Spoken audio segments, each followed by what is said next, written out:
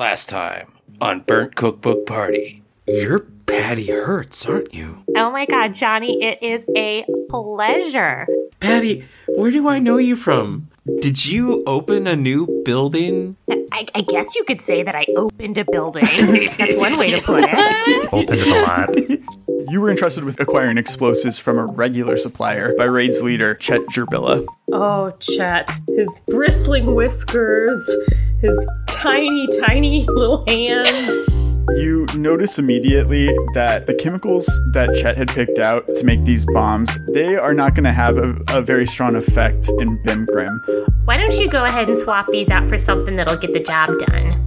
On one of the shelves is a collection of newspaper clippings about how your parents got your case reassigned to a sympathetic judge, Jaime Winhorn, how you were the only member of Raid who was ultimately not sentenced to Bitterhole Dungeon for attempting to assassinate the man overseeing the Erosion Resettlement Office. I'm feeling a little attacked by all of this. Patty, I kept up with your trial. Brainwashed the entire time, huh? Brûleur, I hope that you know me well enough to understand that none of that was really me. I mean, you know that I'm true to the cause.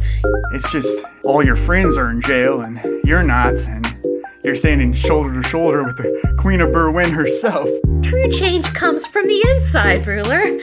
Prince Erling has arrived, and with him is Bentaro Valentine. Patty, you recognize Bentaro as a court musician for Berwyn's royal family, and you know he's often brought along by them on diplomatic engagements. They believe that they found the location of Gamware. We'd love it if New Haven would also come under the banner of the Triad Nations. I think it would be great if you were the one to kind of broker that deal. You know what? For the good of my fellow people, yes. Do you know what Rescaris is going to do about this? I feel like this might stir up something old. Cassian is kind of following them around. Prince, I implore you, rethink your decision. You know who she is, right? It's Patty Hertz from Raid. Are you hoping to embrace Gamware or hack him to death with a machete? You follow the trail of blood to the body of a dead gnome, decapitated. Seems bad. Johnny, you recognize that this is Gamware. Oh, man. Gamware? Yeah, that's fucked up. Patty, you are familiar with a rumor about Aretus, the famous erosion archmage during the Great War. He had predicted that he would be reincarnated exactly 50 years after his death, and this boy Harville was born on that exact day. Interesting. Maybe you can help me get into New Haven. I want to be there to help Glorhan's squad. I've got my fire magic, my ice magic, I can really hit hard. Harville, I really admire your dedication to your teammates, to your comrades, and if there's one thing that I'm good at, it's helping people live up to their fullest potential and defy expectations that others put on them. I would love to help you sneak into New Haven. Taft and Bentaro have this bizarre odd couple energy to their co-leadership that shouldn't work, but it kind of does. Hey, come here. Lean in real close. Bavel actually gave us a secret mission that you guys don't know about, that it's up to us to take care of. So we actually already have our orders, which is probably why you can't even conceive of what we would be doing over there. Bentaro stops you for a second. Patty, who's with you there? Don't worry about it. That's just my friend Baby Angel.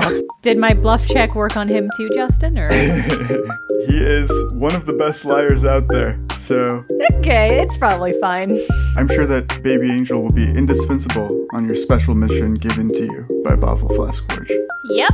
Johnny, when you place a hand on Glorhan to heal her, memories and emotions fill your brain, but you recognize that they're not yours, they're Glorhan's. Oh my god. Harville sees Glorhan go down, and he starts to float off of the ground. Nearby the bodies of the Winterguard on the dock, they spontaneously combust. Glorhan's soul has gone into Johnny, right?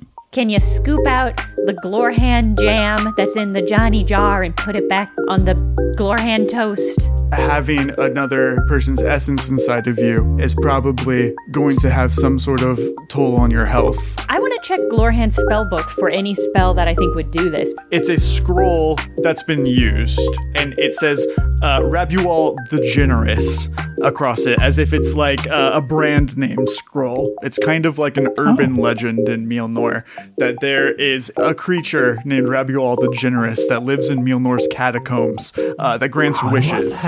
Patty, with your role, you have also heard of Rabual the Generous. You've heard of a rat folk that desperately wanted to be a chef, went to Mjolnir, found Rabual the Generous, and was able to get into the world of elven magic by being turned into an elf. That rubs Patty the wrong way, but good for them for living their dreams. Prince Erling turns to make a speech to everyone who's gathered around him. I had the pleasure of meeting with Gamware this morning before his untimely death. Aroja's mistakes, he told me, shouldn't mean the end of the Triad Nations. Is this guy just fucking lying through his teeth? For sure, he's gotta be. I didn't really anticipate my friend Gamware going along with this sort of deal, because, like, I've always known how important New Haven is to the gnomish identity. Bavel is kind of giving you a lecture. He's like, we need to be very careful about what we say and do right now. A certain type of person is going to be looking for someone to blame in the coming days, so don't make yourself an easy target. Zelf wants to try to get a sense of who is on the noble side and is part of the conspiracy, and who is on the outside, who is being subjected to the conspiracy. Prince Erling claimed that Stanton escaped and was responsible for killing Gamware. So Taft is like, he didn't get out on me. I know he didn't get out on me. Like, why would they say that? Archmage Windhorn, I understand that, like, sometimes I can come on pretty strongly, like, kind of hot. Castian explained the situation to me. I had no idea that, you were taken captive by Patty Hertz. But Oh, that motherfucker. What? But I was with him, like, the whole time pretty much in New Haven, so, like... I caution you not to say that. I wouldn't want you to get implicated in something you had nothing to do with. Uh-oh. Bro, what's going on? Like, are you mixed up in something? Can I help? You're mixed up in something. Oh my god, so I met the coolest girl. Her name is Sasha. She invited me to maybe join her sorority. Zelf, you take the ritual from Ansel. You feel that eating magic is in your wheelhouse. All of this magic energy is moving towards you. I put on my bib. It's like a shot of adrenaline, and you feel connected to your cooking magic in a way that you never have before. But it also feels a little bit less controlled. The flavors! I would like to go ahead and place my remote demolition bomb and be like, Sasha, let's go, girl. Do you tell her you dropped a bomb, or are you just like, we gotta go?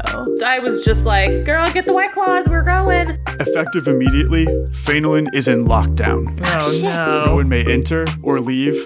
We seek 5 suspects in relation to the attack on Phenolin Academy, where at least 25 are confirmed dead. 1 bomb has been detonated. Potentially more exist. Well, I mean, this was inevitable, but it's still a shame. The cleric leads you into a private room where there are 2 beds. One of them is Harville Glass Cannon decapitated. Oh my gosh. Shit. Holy shit, okay. You are shocked as a memory comes back to you.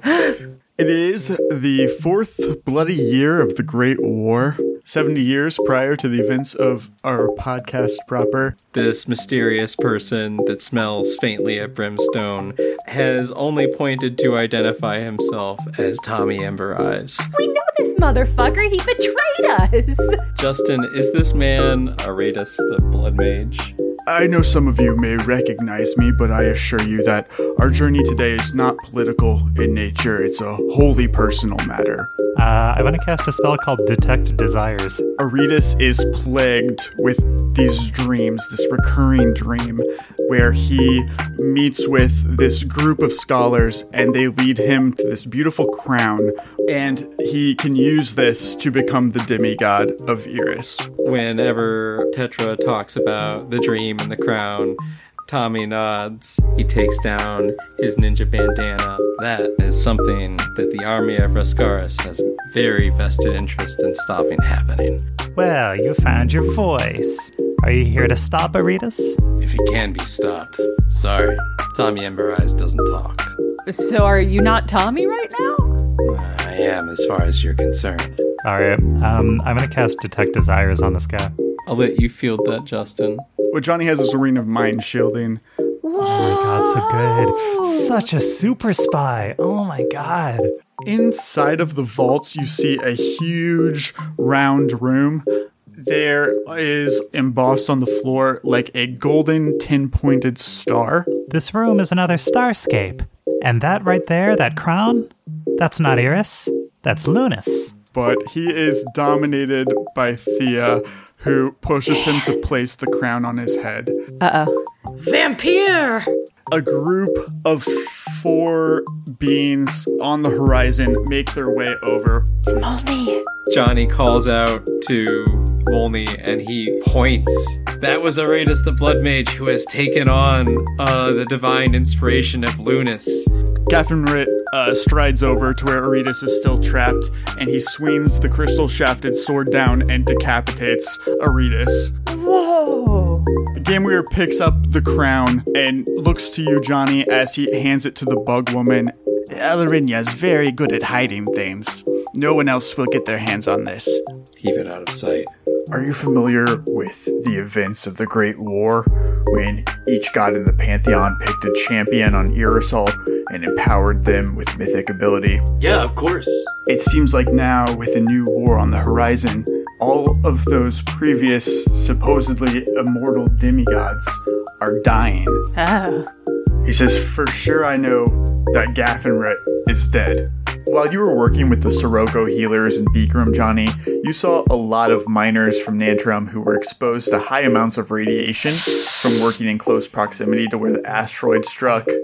Many of the symptoms that Babel is exhibiting are identical. Hello, General. And I bow, with respect. We're all paladins of Gavlin here. I think something might be happening to Mjolnir. Something happened to him. What do you mean by that? Oh, I think somebody's gonna try and kill him. You can't kill a demigod. I mean, they're immortal. You were part of the war just like I was. It's totally possible. What makes you think that something's going to happen to Molny? Let's hear it, Johnny. Well, Yeah. my teacher told me.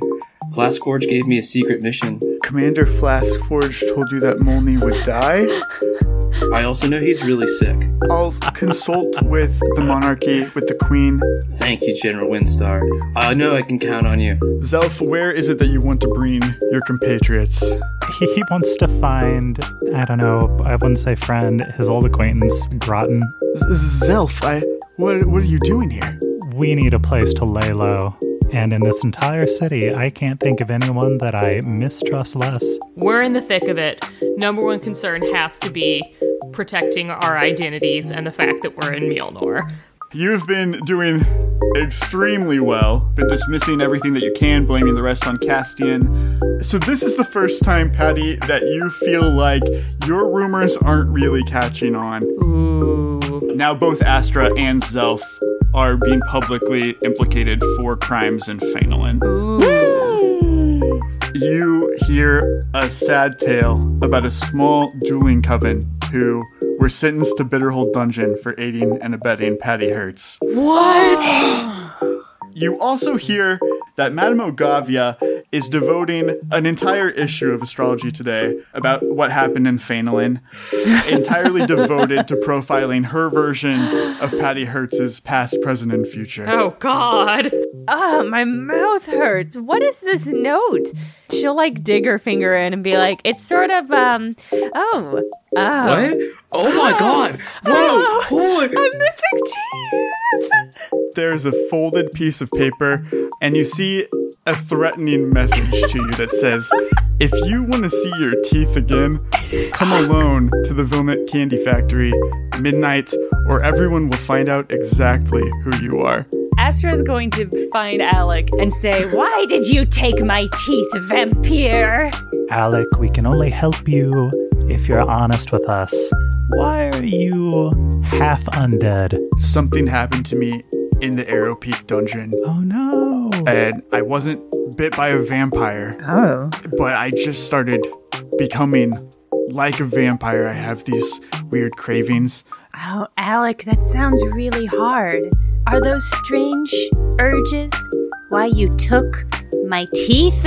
Alec, all we need is a plausible place to find some traction with the scenario. If you tell us a lead, we'll take it from there. The Beast of Mjolnir is responsible for what happened to Inspector Nippet. The things that my uncle and my cousin are involved in, they're horrible. They're beyond even what the two of you can do. Is all of this really necessary just to get my teeth back? That's why I asked you to come here tonight, because I think we can do business. The Tooth Fairy family, we've got a dentist problem. Oh, God. Oh, no. So you want I should help you take care of your doctor problem? I think we can do business, actually. Did you get your teeth back?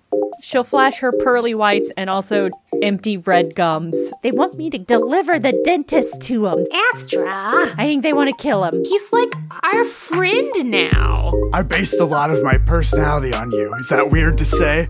I do see myself as an inspiration and a role model, so that is so lovely to hear. Thank you. He draws one of the toothpicks from his back, and he points it at you, Zelf, and he says, "Identify yourself, chef." If you know all about the tooth decay in Mjolnir, how do you not know myself?